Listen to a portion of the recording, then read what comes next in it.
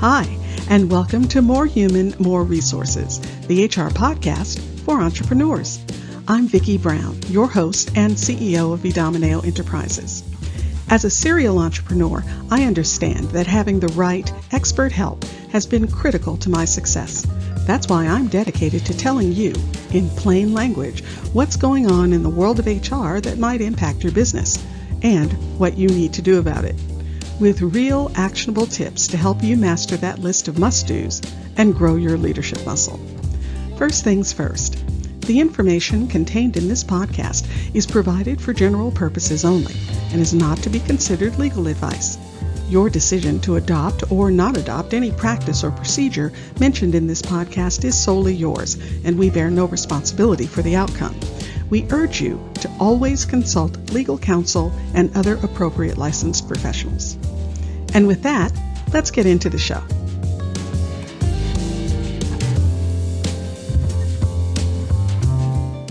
You're listening to Season 3, Episode 19.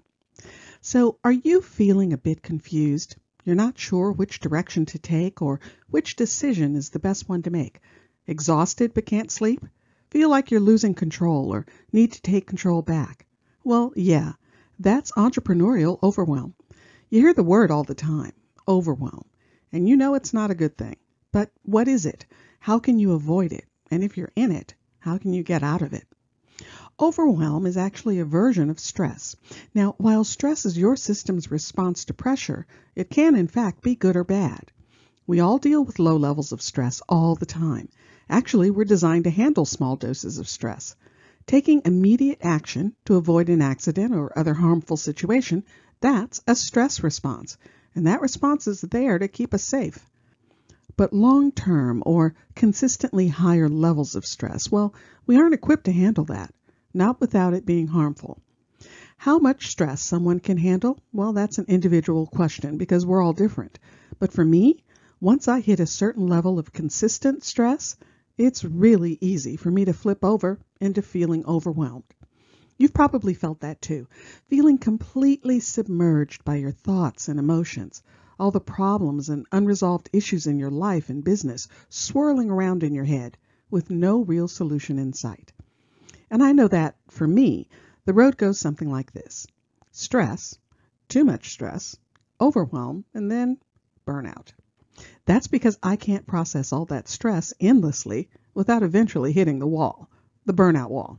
And trust me, you don't ever want to get all the way to burnout, because that means you're completely emotionally drained and probably can't actually do anything, at least not until you can replenish your emotional reserves.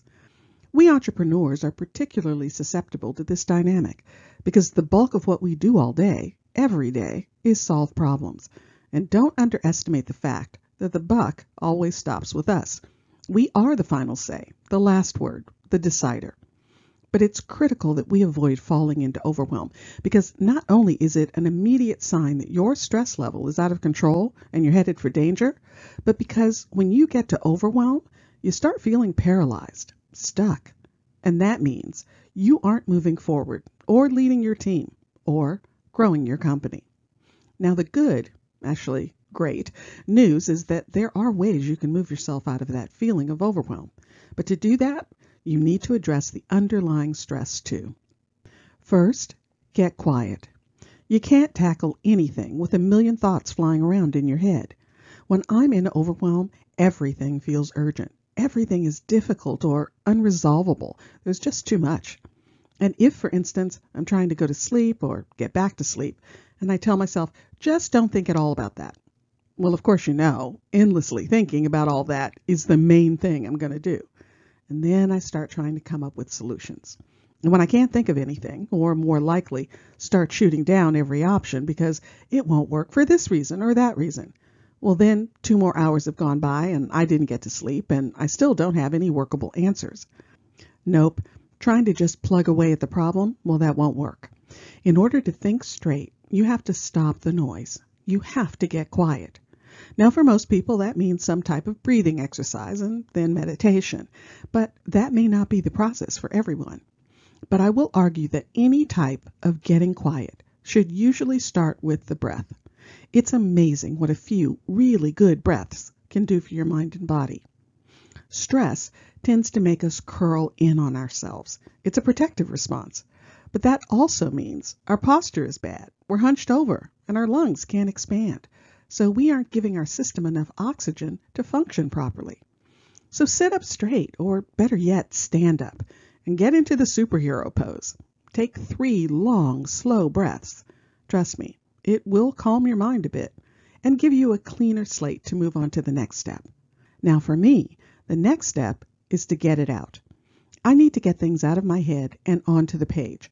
When I write down the issues, I actually like to use Excel so I can move lines and columns around and put things in categories. Yep, that's the way my mind works.